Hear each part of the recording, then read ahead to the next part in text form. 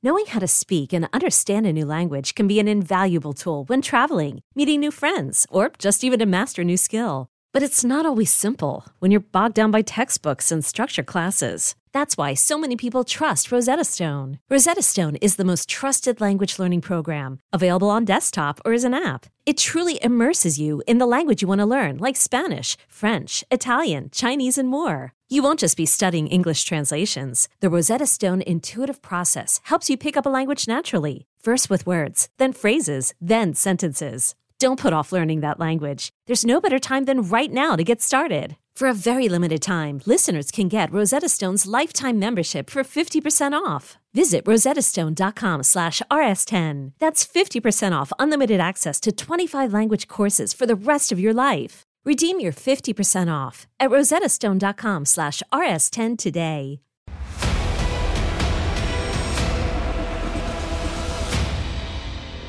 Welcome back to Comic Book Nation and Anime Initiative, our anime-focused segment of the podcast. I am your Comic Book Nation host, Kofi Outlaw, and with me today I have the crack comic book anime team, headed up by Megan Peters. Hello.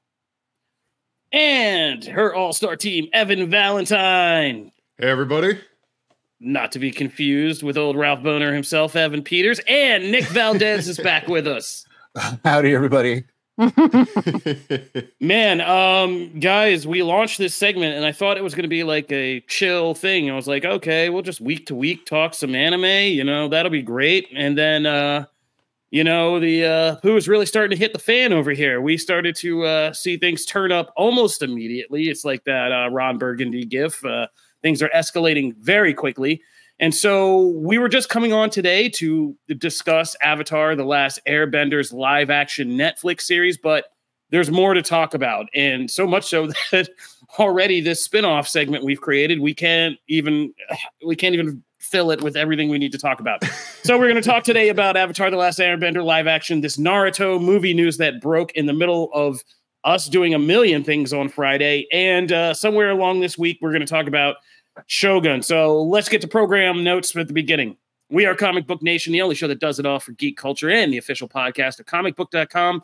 And we have many new segments. We're going with Anime Initiative for anime. We have gaming with Quick Stop, the poll list for comics. And every week we are doing all of this plus our live show, which kind of brings it all together every Friday. So this week we got a lot to cover. We got Shogun, we got Halo. We got to talk about everything we're going to talk about today. Big new comics. So make sure you subscribe to our podcast feeds. We are on Apple Podcasts, Spotify, Stitcher, and iHeartMedia. And subscribe to the Comic Book Nation YouTube, the Comic Book YouTube page, and Twitter pages as well. All right, let's get into it, guys. We are here. It is the fabled day. Avatar: The Last Airbender Netflix series. Netflix pulled one off with One Piece. And then we're going to continue these big, highly anticipated, or highly, I don't even know, hot topic anime. Yeah, I mean, hot button, anticipated. That's what you're I feel like as soon as I start to say one thing, I remember there's like this whole other camp of people who are like, no, like highly anticipated. Welcome to anime. Dreading. Welcome to anime and animation. It's totally fair to say it was anticipated, though. Because especially after One Piece, right? Like these things, we've had rough examples, but we've also recently just had a great example. So I really think that helped amped up like what people were feeling about this one. We just got to kind of like break it down essentially. So yes, it is here. Netflix's Avatar: The Last Airbender is out. I'm excited to talk about it. I was able to watch the show very early, so I have been keeping all of these thoughts bottled up within myself. But now I get to talk with it about all my lovely friends here. Because obviously when it comes to live action anime and animation adaptations, the first thing we need to say is, was the initial reaction? Like, what is your gut instinct about it? Is it good? Is it awful? Is it just kind of meh? And I mean, I'm sticking to it. My review for comicbook.com, you can read it, stand by it. I signed it. I gave it 4 out of 5 stars. I felt that it was pretty good. I watched it twice through willingly. I think it is definitely different. It is definitely, let me stress that, definitely different from the original series that you may or may not be familiar with if you've seen the animated Avatar show. But I feel like the series has a lot of promise. There's a lot of nitpicky, granular things we can talk about as we move through this segment of the podcast. But yeah, overall, I gave it a thumbs up. Okay, this is a good time to say we put it in the title, but I know people sometimes just click the button and jump in. But we are talking spoilers for Avatar: The Last Airbender. It's been out since last week, and it's time to kind of get into the nitty gritty of all this. So this is it. This is your spoiler warning. We are talking about this series in its entirety, or at least those of us who have made it through it. So, Evan, how are you feeling? Because you were taking some bets before we started here on where everybody was going to land, but conspicuously, we got to see how you actually ended up in all this, because you were the one betraying the rest of us here.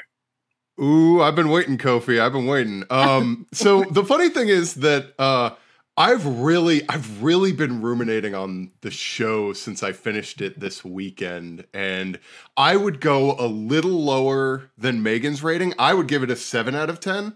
And it's which isn't a lot lower than an 8 out of 10. Obviously, I think that there are some things that this is gonna get some heat.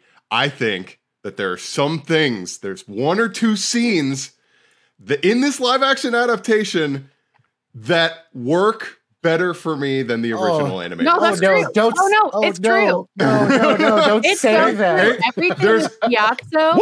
Here we go. So and Nick.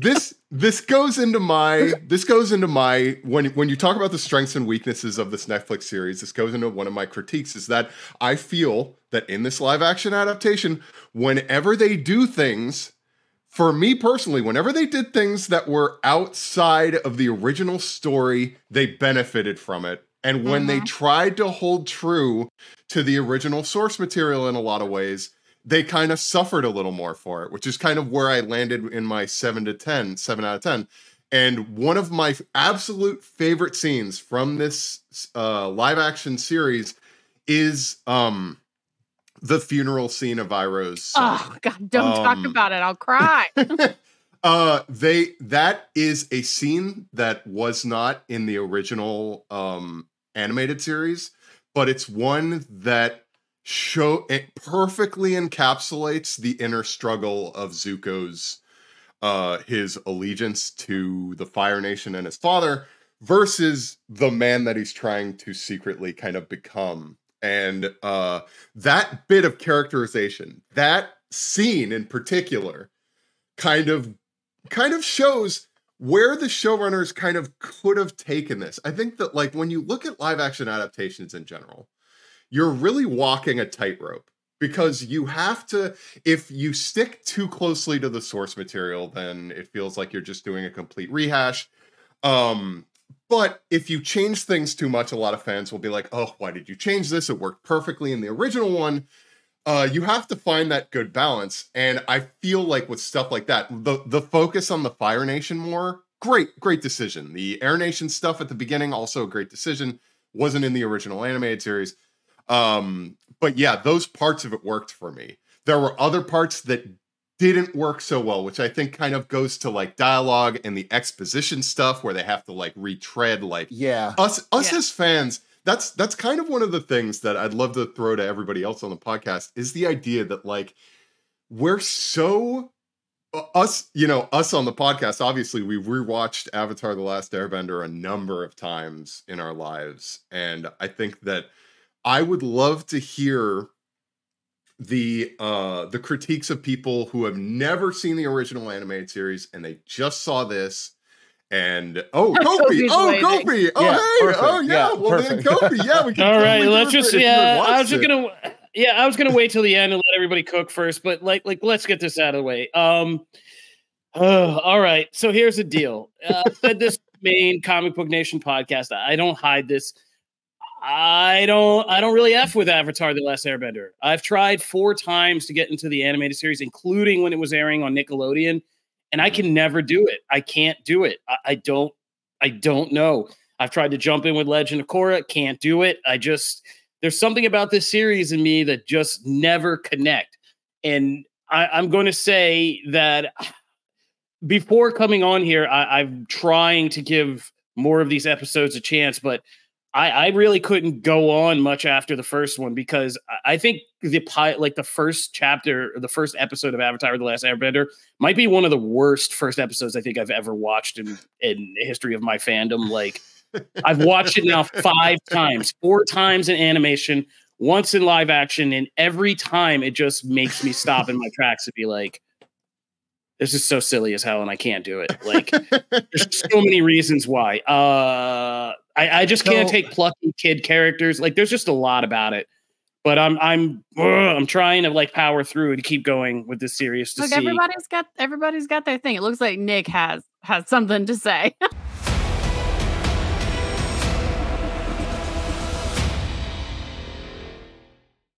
Is your child struggling with a specific subject or need help with homework? Are they asking questions that you're not sure you can fully answer? IXL Learning is an online learning program for kids. It covers math, language arts, science, and social studies. IXL is designed. This program will improve your kids' grades. Studies done in almost every state in the country. The kids who had IXL are consistently doing better. Powered by advanced algorithms, IXL gives the right help to each kid no matter the age or personality. And it doesn't have to eat up all your time. One subscription gets you everything for all the kids in your home, pre-K to 12th grade. So don't miss out. 1 in 4 students in the U.S. are learning with IXL. IXL is used in 95 of the top 100 school districts in the U.S. Make an impact on your child's learning. Get IXL now. And listeners can get an exclusive 20% off IXL membership when they sign up today at IXL.com/audio. Visit IXL.com/audio to get the most effective learning program out there at the best price.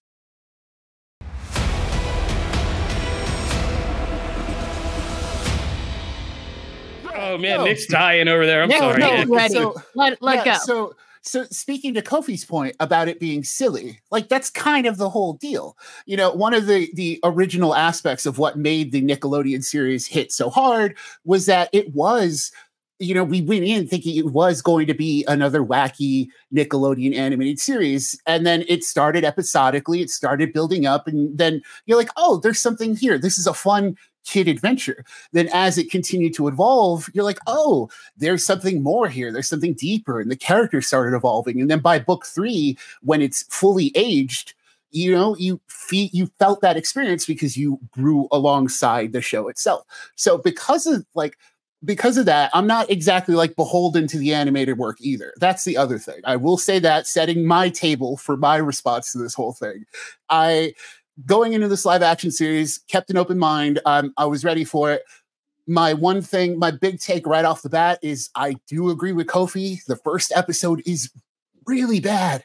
Like, it's in terms of like, not only as a production, I really wish this show had about like 6 more months to a year to cook more, so that not only do the like actors get more time to like kind of adjust to the script, but so that they could actually fine tune the script, because there's so much exposition. There's so much like telling us things that we need to know. You got to know this. This is going to be super important.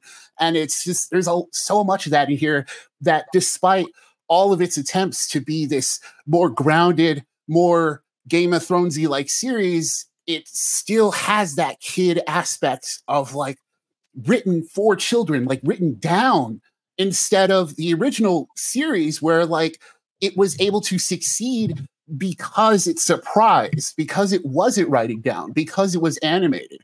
And it's that aspect of adapting an animated show that when it's translated to live action, that's when it hurts it. Because when you treat the animated product as something lesser than just because it's animated, like, oh, there's a bigger and more intense story here, we could elevate it through live action.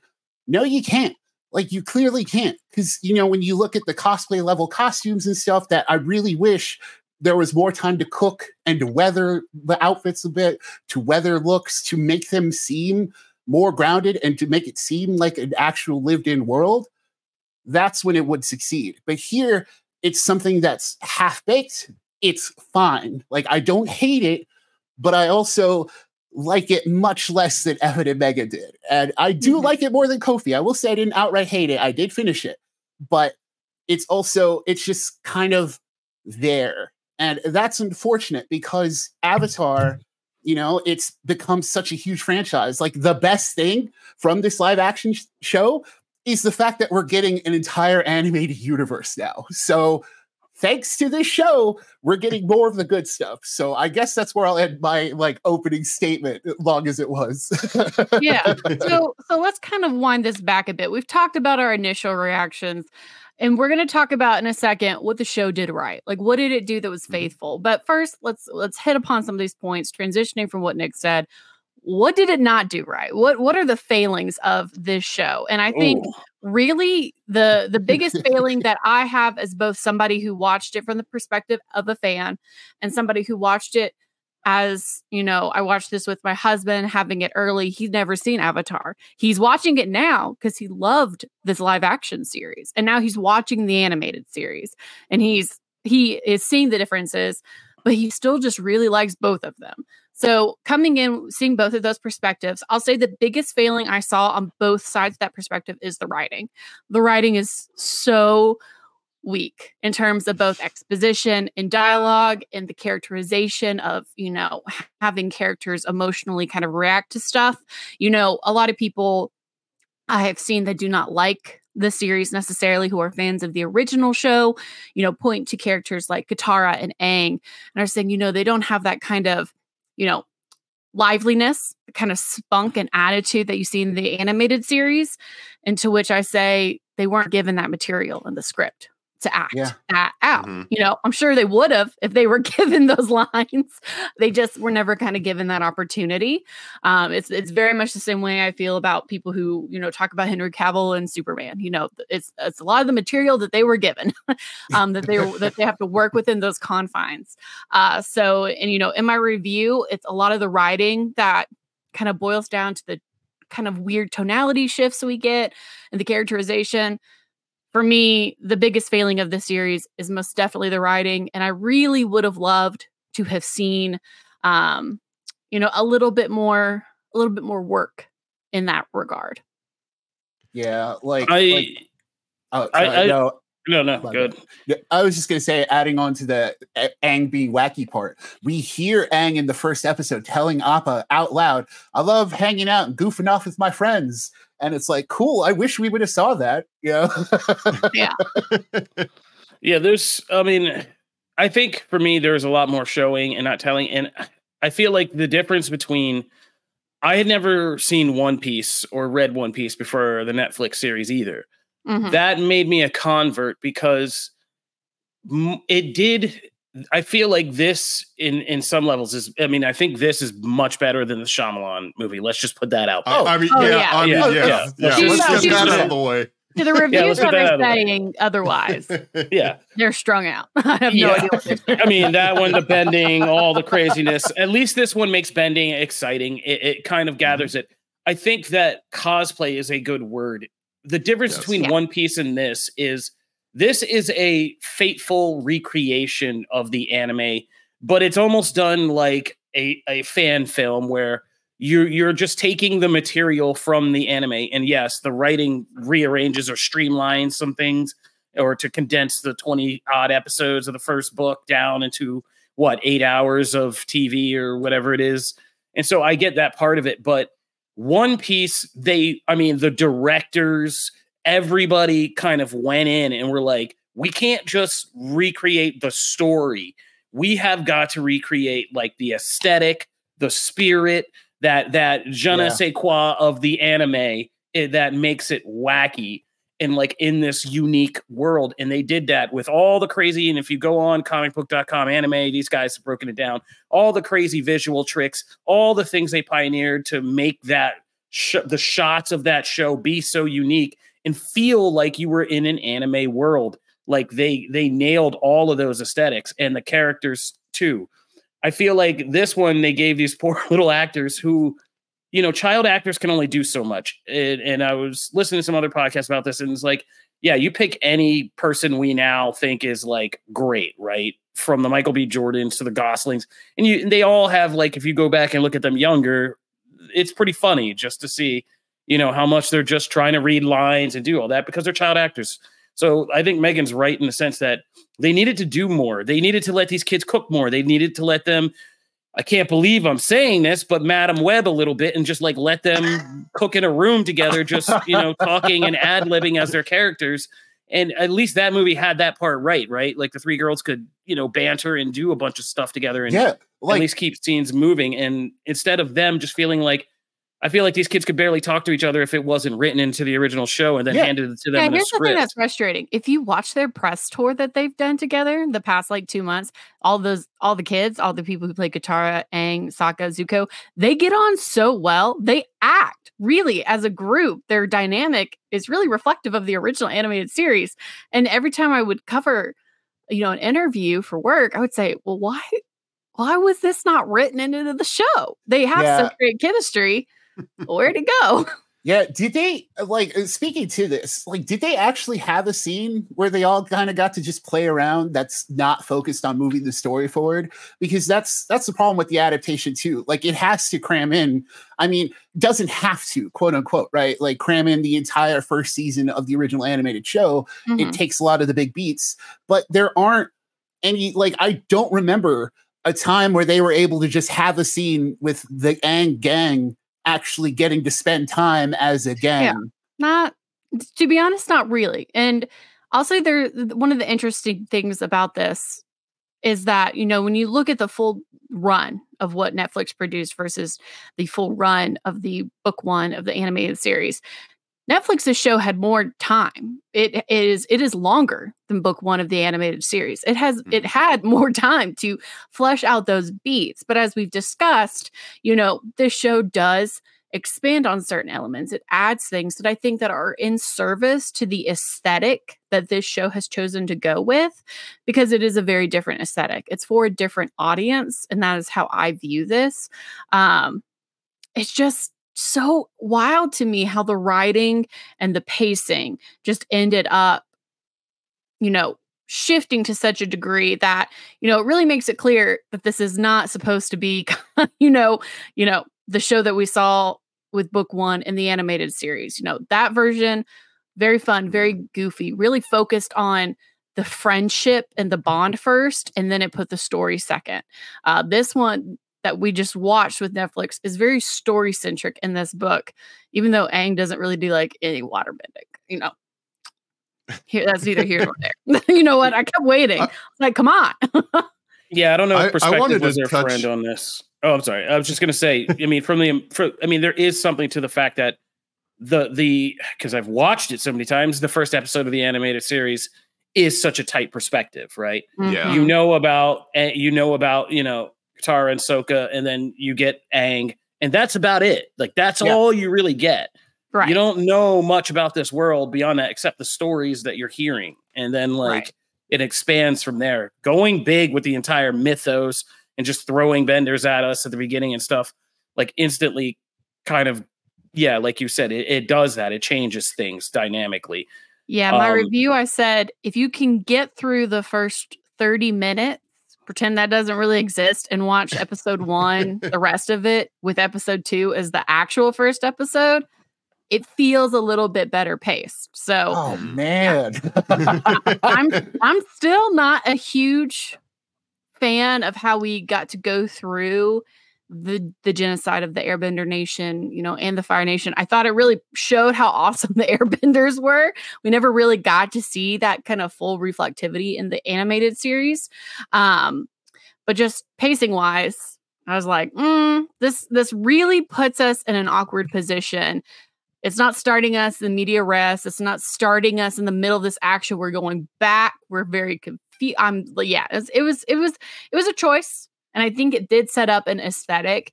A lot of people are, whether right or wrong, comparing the aesthetic of this show to Game of Thrones, in terms of how gritty it is. I think that's a mistake, but it's just kind of the low hanging fruit to knock on. But yeah, I think just at the core of it, the biggest issue I have is with the writing.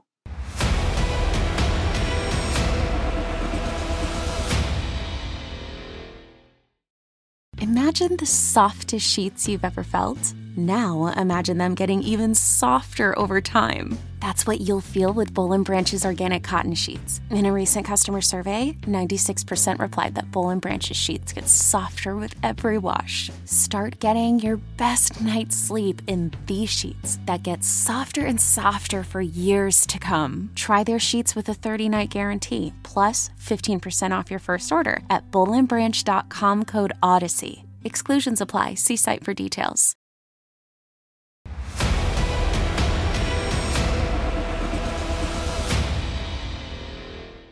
I think that one of the things that's really tough about adapting Avatar: The Last Airbender to me is that I think we can most Avatar fans can kind of agree that like book 1 is a little weaker than book 2 and 3. I think that like very correct. Yeah, I mean, so it's like when you're introducing this and you're in, because the first thing that to kind of add to Kofi's introduction to Avatar: The Last Airbender, the first episode I ever watched that got me into the show was the season 2 finale. And I'd watched that, and the level of characterization and the bending and everything that came together with that had me hooked, and was like, I got to watch this from the beginning and see how they come to this point. And I also, one of the biggest weaknesses that I had to touch upon with the show that everybody kind of talked a little bit about is, yes, cosplay. Oh my God, dude. There were moments where, especially when Aang met his former selves, I thought Kyoshi looked amazing. What they did with Kyoshi was great. Mm-hmm. The previous Fire Nation bender, and his name escapes me at the moment, Roku? where it was clear. Yeah, Roku, it was kind of clear that his hair was glued to his face. Yeah. I mean, I just look at Yue, right? Yeah. Just look at Princess Yue. That's the one thing, hot take. The wig from Shyamalan's movie for her was better. Yeah. Whoa! Wow. That's the thing. I was thinking about this. I was thinking about that wig the entire 2 episodes she was in. Like, I was kind of distracted by it. Right? It's hard. But that's the thing. I kind of almost give it credit, because that's while I say the cosplay aspect of it is definitely a knock, I do give credit to the production team for working with what they had. I just wish they had a longer time. Like it's definitely like, I really think they commissioned a fan or some artist out there who's made the UA wig before to get it looking that good. So that's the thing. While it's a knock, I do appreciate that it at least looked as good as it did. Mm-hmm. But, when compared to, when you synthetic versus real and getting into the whole conversation on that end, it's the Shyamalan one did look better. But also, when you look, maybe those visuals in terms of production design and costuming probably looked better overall. I think maybe that's where people say the Shyamalan one was better. Maybe, but that's probably giving it too much credit. Well, I think we've had enough time of kind of pointing out the flaws of Avatar, because as I stated at the beginning of the show, I really enjoyed watching Avatar. So there were good things, right? It definitely has its share of good things. I mean, on Rotten Tomatoes, it keeps wavering between like 59 and 60% with critic reviews. But for the most part, fans on Rotten Tomatoes and online, the consensus has been it's a little weak, but it's got a lot of potential. And that's where I wanted to go from this. Like, let's talk about the potential. Yeah, the reason I'm powering through this is because while I was put off by the fact that the first episode was so much like just a recreation of an episode I didn't already like multiple times. It didn't feel like it pulled me into Avatar. Like, I don't want to go back and watch the animated series yet. Mm-hmm. Second episode's growing on me, but it's just like, I know to get through this because I've heard so many times, and I've seen snippets of book 2 and book 3 that look much more exciting. Like, when these go from being plucky kids to child soldiers, like, that's kind of the story I think I would lock into more. Yeah. Mm-hmm. And I know Netflix is going to invest in this at least to get to the end of to do 3 seasons. Like, why wouldn't you? If you know that the stronger stuff is coming.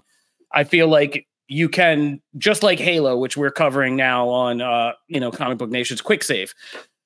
Second season, you get some things, you get some new creators in there, you just kind of really focus on the problems that you had in trying to strengthening up. It can make a huge difference. And I think, once this cast is more confident, once they realize, oh, maybe we can dirty up the costumes a little bit, and not everything has to be like, hey, you're looking at an Avatar costume and like, going so cosplay with it. And once we allow the show to actually breathe a little bit more and have its own originality and space for like a scene of like Team Aang just goofing off in a new way that we haven't seen scripted in the animated series, I think you have a much better second season coming at you. You know what I mean? So I'm investing in the future of what this can be. Yeah. I mean, we've talked a lot about the failings, but we also in that talked a lot about the good things.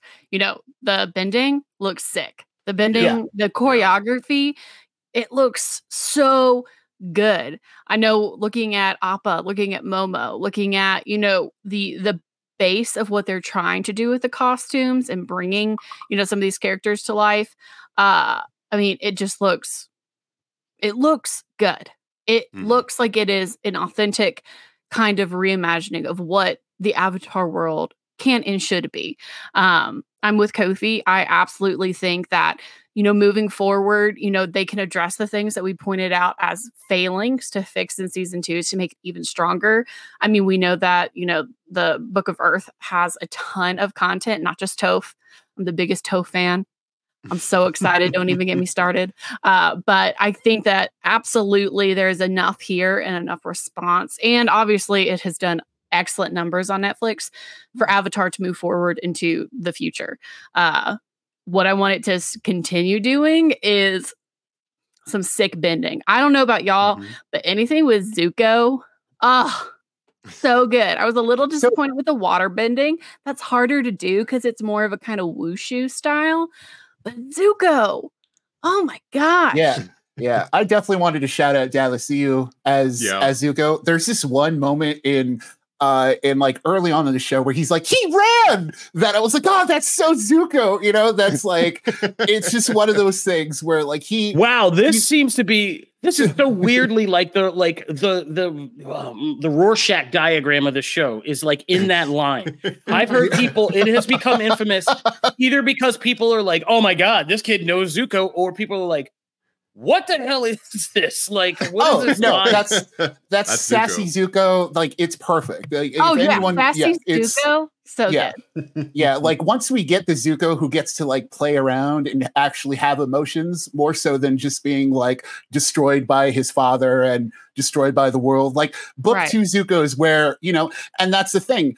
The exciting thing, like leading exactly what you've all been saying already, is that book 2 is where it really starts going and where we start seeing the extra layer of the characters start to unfold. And that's where this series can succeed. And this is what I'm hoping for also, because the building blocks are there. Not great right now. There are a lot of issues. Like I don't agree with showing the airbending palace getting massacred and stuff like that, because there's a whole thing about where the series ends and how it lines up. But I'm here for season 2 as much as I'm sitting here going, I didn't like it so much. I'm gonna be here watching it. I mean, for work, but also for me. I mean, if they can hone in on what they did, especially with the Blue Spirit, was amazing. Everything that they did with Zuko and Aang and the Blue Spirit was so good. And also Aang's travels through the spirit world. I thought those were excellent takes that were faithful, but also reimaginative. So I want them to lean into those elements that they brought to life in season 1 and bring that forward. And that's kind of a good segue into one of the things that I really dug, which was the idea, the more dedication to the Fire Nation in general. The know, when it comes to, I thought that this is another blasphemous thing, but I liked Daniel Day Kim's take on the Fire Lord better than. Oh, you mean Mark Daddy Ozai? Yeah, Daddy Ozai. I liked him better than, if you guys remember, Mark Hamill voiced the Fire Lord in the original animated series. Oh, yeah. And I thought Daniel Day Kim did an excellent job of creating this amazing villain.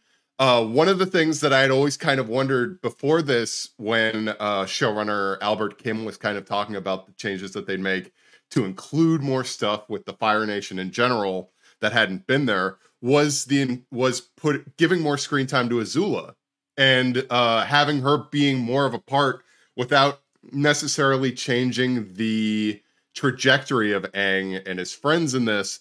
And I thought they did that really well in terms of building up the menace that is Azula while seamlessly moving her to have a bit of a bigger role in the shadows in terms of the things that the strings that she was pulling, the different things like the influence that her father has on her, right? And different things like that, like especially like the buildup of the lightning bending and stuff, and like being able to the blue lightning coming out at certain times.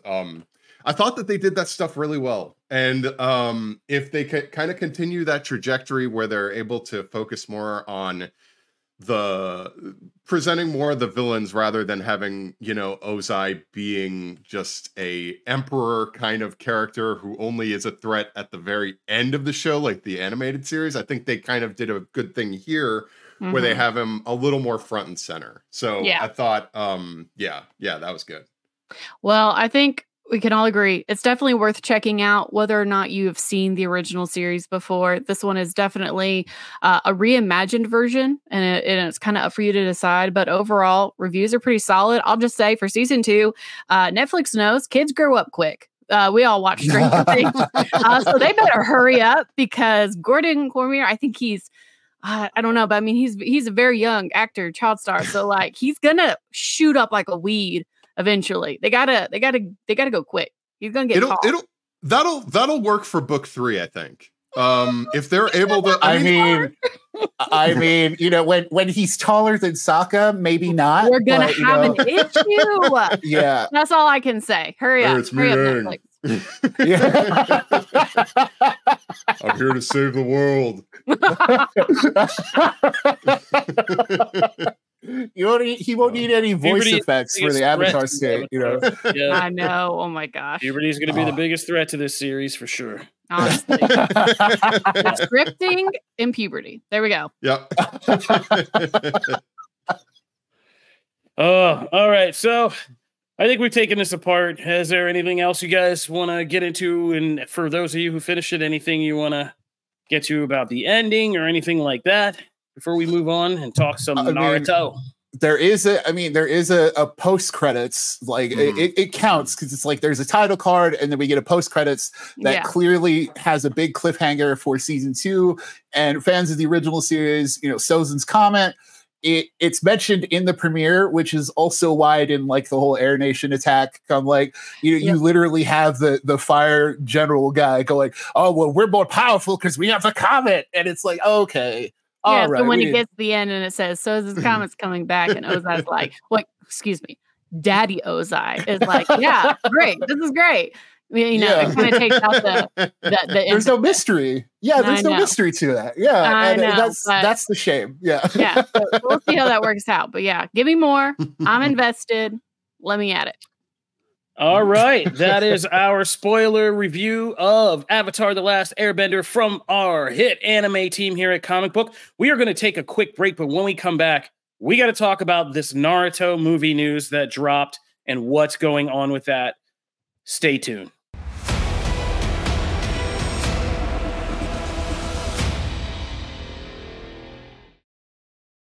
When you need mealtime inspiration, it's worth shopping Kroger, where you'll find over 30,000 mouth-watering choices that excite your inner foodie. And no matter what tasty choice you make, you'll enjoy our everyday low prices, plus extra ways to save, like digital coupons worth over $600 each week. You can also save up to $1 off per gallon at the pump with fuel points. More savings and more inspiring flavors make shopping Kroger worth it every time. Kroger, fresh for everyone. Fuel restrictions apply.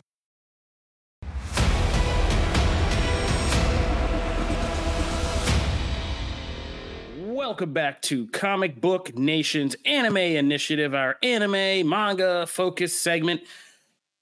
We just got done breaking down Avatar: The Last Airbender's live action Netflix series in full spoilers. So if you missed that, please give a rewind and check out everything we had to say about that.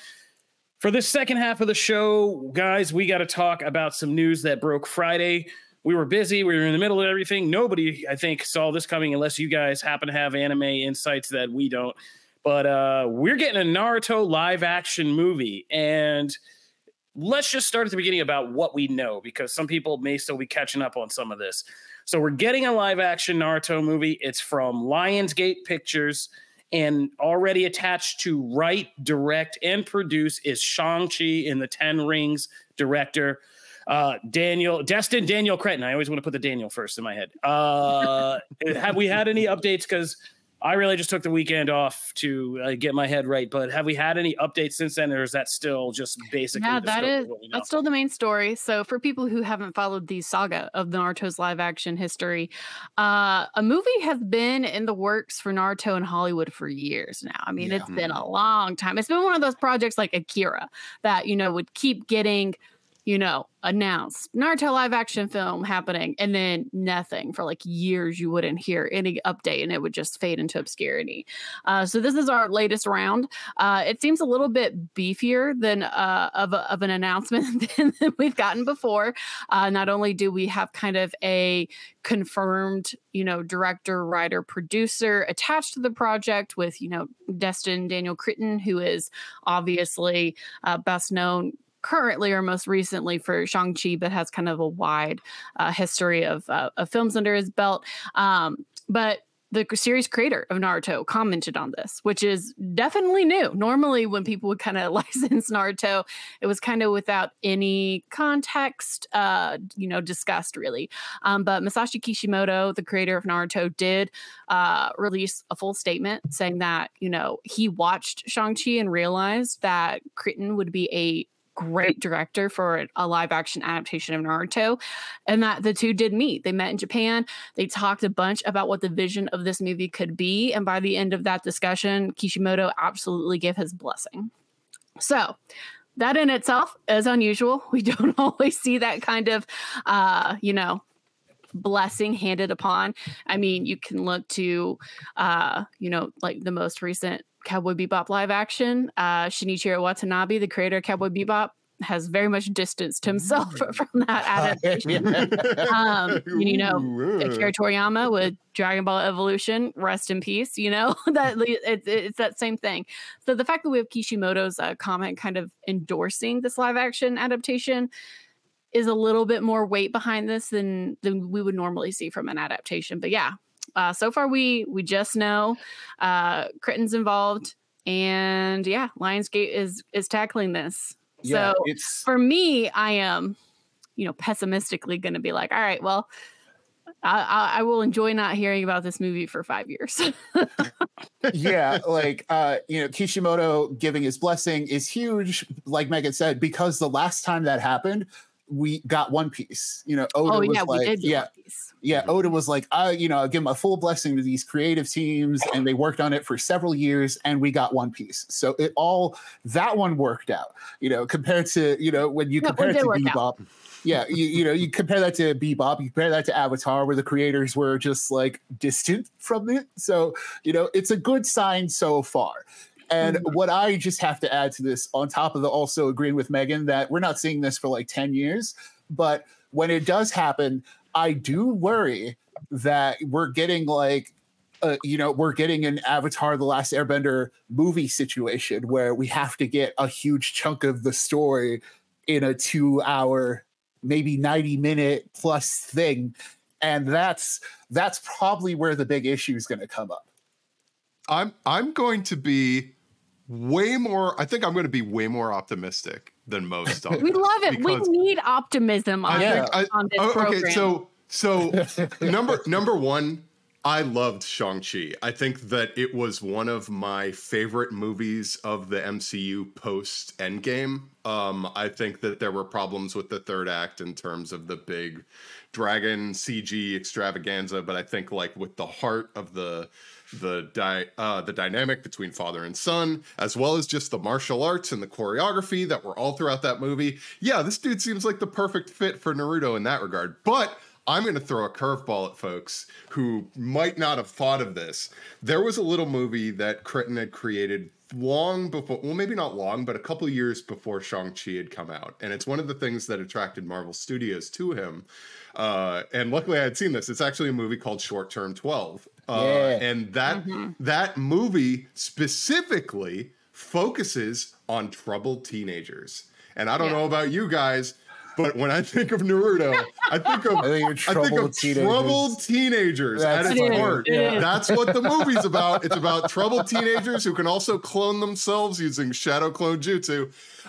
So I think that like he kind of seems like if you're going to go with any Hollywood director on this who's going to actually be able to make a live action Naruto, I think that really Cretton's your best bet. And I think that like I'm really looking forward to this. I think that like he has all of the workings. I think that if Hollywood is smart, they'll do the same thing that they did with Netflix's One Piece, which is you give Kishimoto for Naruto, you give him an executive producer role, and you have him working on the day-to-day stuff where people have to run decisions through him and they have to kind of create. I know that there's a lot of stuff to cover. There would be a ton of stuff to cover if this movie were like 2 hours, but I think you could do it where you kind of focus on the Genin exams, Chunin exams, Genin exams. Chunin. Yeah, Chunin would be way too much. Like that's the problem. The best parts people remember of Naruto to this day are the Chunin exams and the Sasuke retrieval arc, right? But when you think of the stuff before that, it's it was the weaker material that Kishimoto was kind of building up. With the Mist arc. I mean, that was a pretty formidable thing. The first Kakashi Team 7 mission out on the town. We can meet Haku and cry terribly. But I mean, that's really the question now is, this is a movie. This isn't a TV series. One Piece had the luxury of spanning a whole season with Netflix. That made it, a very well-paced, had great writing attached to it. It had that opportunity to breathe and to give us exposition and to show and to tell. It's so much harder to do that in a movie.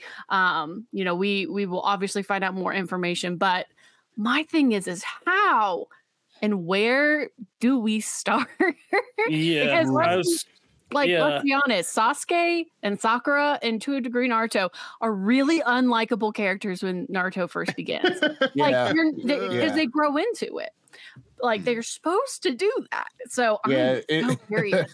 And it's so dated with the times too, because the original manga came out like over 20 something years ago. When you read it today, you're like, oh man, some of these jokes are like, oh no. So I mean, we don't have to worry about this for a while, but live action Sexy no Jutsu, that's getting at a PG-13 rating minimum. If even that happens, that's the thing, right? It's like how rambunctious do you make Naruto? What age do you make Naruto? What's the era to jump into, right? Immediately, the two biggest questions for this are, because it's not just the story, you have to create an entirely famous new kind of physics and aesthetic to this movie universe, which is ninjutsu and their jutsu forms, how that all works, the running, the kind of the speed warping, like all of that has to be part of this and distinctly different from other live actions. Like we can't have, there's a bunch of martial arts movies, Ninja Assassin, there's, The Raid, there's a ton of these things that can't feel like this. This is its own world. It has to feel just like One Piece. This has to feel first and foremost like Naruto and the Shinobi world. Great so there's point. Getting that aesthetic down. Because how many people do the backwards running? I've even convinced my kid to do that. Everybody knows this stuff. These are signatures, and how Naruto moves are some of the most. It's as iconic as Dragon Ball with its, Saiyan forms. You got TikToks of people doing power-ups, and you got TikToks of people trying to mimic Naruto ninja movements and things like that. So you got to nail that, number one. And then the second point, as you guys have said, is where do you get the entry point? I agree that there is something here, and it wasn't until I heard the movie idea that I was like, oh, this is going to be weird. But then I was like, oh, I see. And I think Destin Daniel Cretton, because like you said, he did a lot with like teen angst, like, troubled kids on a very serious level. And again, raising a 5-year-old son right now and a daughter, but specifically the son, there is a whole thing with these COVID babies that is, significant. There's a lot of these kids who there's just a time where they've been, we pulled them out of the world and we're like, everything's dangerous, everything's crazy. And then we're trying to send them back in. And they're so socially behind because of that period.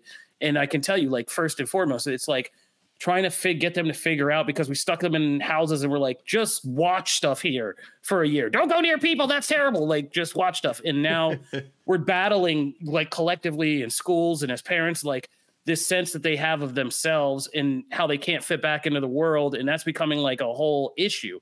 So there is something in a Naruto movie that is for this generation that will be, you know, the core of it. In the core of that story is him being this outsider, right?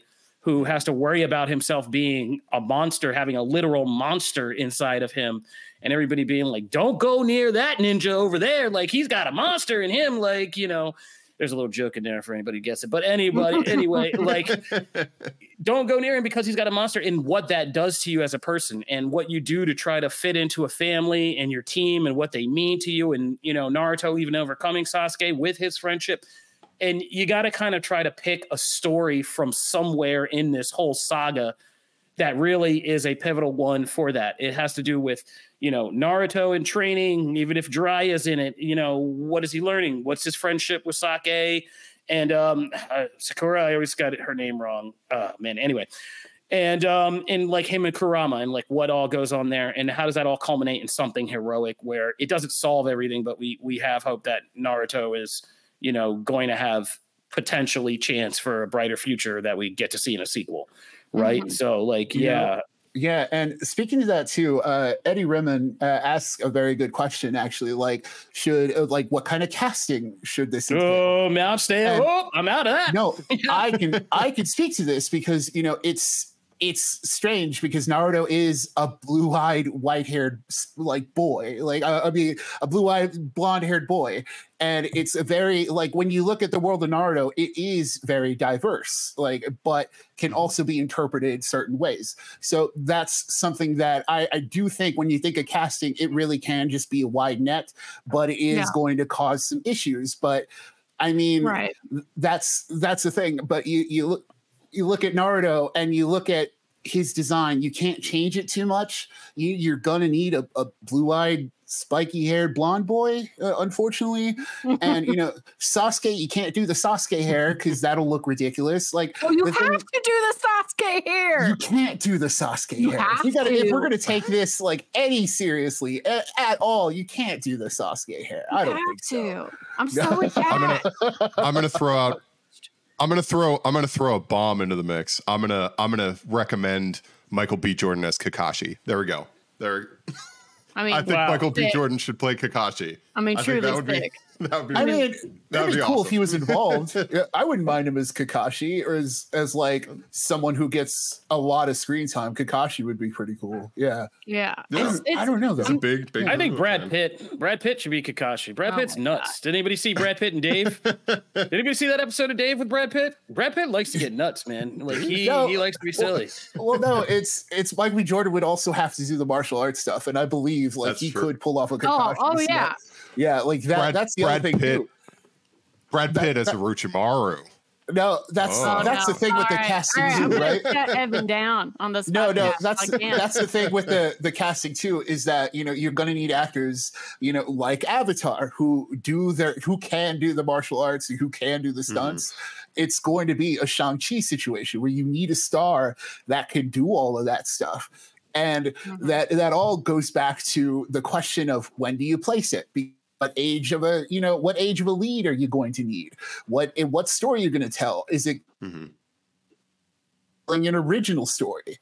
Is it going to go the route of I like adapting the Zabuza fight? Like, because like Megan said, that could be a good enclosed arc, because unfortunately what Kofi was saying about like the whole Naruto and his character arc in general, that doesn't get paid off for years. It's literally took decades. Yeah, it's the focus of the series, so you can't really pay that off in a movie well enough. Like it's going to feel incomplete regardless. But if you choose the right spot, if you choose the right thing to adapt, and there are enough things, then it'll work. But once again, all the issues of like, where's this character? Where's this character? Where's Orochimaru? Yada yada yada. Right. It's gonna take a lot of love, and it's going to have to, I think, ultimately, as we're winding down this conversation, in terms of discussing what does this film have to do right in order to authentically tackle Naruto. It's really going to need to look at what One Piece did, and it's going to have to keep that creator involved. It's going to have to bring together a massive net of people, not just Cretin, who are huge fans of Naruto. So many fandom personalities and, people who've, tweeted and blogged about One Piece for years to decades were asked to help in parts of the One Piece production behind the scenes. That's what they're going to have to do for Naruto. They're going to have to go to people and have big kind of think tank discussions on how do we best blend together a series so iconic, so complicated, that has such breadth to it to kind of get a good entry place and to encapsulate it into a film. When 10 years ago when I was writing about all this kind of anime stuff, I would have said there's no way that this could be done. And, I'm sure you could go back to some of those articles I wrote 10 years ago and they would say this can't be done. But, One Piece has really kind of changed and shifted a lot of those positions. And, even Avatar that just came out, Alita Battle Angel, looking at some of these adaptations that have been making these strides. It is absolutely 100% possible to do a successful adaptation of Naruto in live action, whether it be film or television. It is just going to have to go through such intense yet loving kind of scrutiny to get to that point. It's not going to be easy. I wish Destin Daniel Critton all the luck. If he needs to bounce any ideas off of me, find me on Twitter. I'm very excited. Final question for me for the panel here. Yes. Are we getting this or the My Hero Academia movie first? Oh my God. I don't even want to talk to or the One Punch Man movie. Or the Sword Art Online. I mean, let's be real. There's so many live action anime adaptations floating around in Hollywood right now. Can't even list them all at this point. Pokemon's in there somewhere. I'm not gonna be surprised if Digimon pops up in a little bit. I mean, it's just everywhere. I think One Punch Man is the safest to go with right now. Like a good superhero satire, some anime vibes. Just put the safe money down, Hollywood. Just get yourself a little bag. That's a really easy get Ryan story. Reynolds to play Saitama and we're fine. Yeah. Oh, yeah. And that's a really easy story to summarize in a 2-hour movie. Naruto, not so Naruto. much. Naruto is hard, but you know what? I'm excited. I obviously have watched this show for as long as I can remember, so I'm very into it. All right, that'll do it for our discussion on Anime Initiative today. If you are just getting into our show because of this anime segment, make sure you check out Quick Save every week, our gaming segment where we dip into the biggest gaming news of the week, plus recaps of the current season of Halo on Paramount Plus. And you can check out the regular Comic Book Nation show live every Friday where we discuss everything from the week in geek culture and point you to all these directions where you can get these more specific discussions, like our breakdown of Avatar: The Last Airbender. I want to thank Megan, Evan, and Nick for joining me again. And as always, guys, bring in all the expertise you guys bring to the table. It's much appreciated so we don't get flamed out here by the anime fandom. This is Comic Book Nation. I am Kofi Outlaw, and we are going to get out of here. Be sure to follow us all on socials. Peace.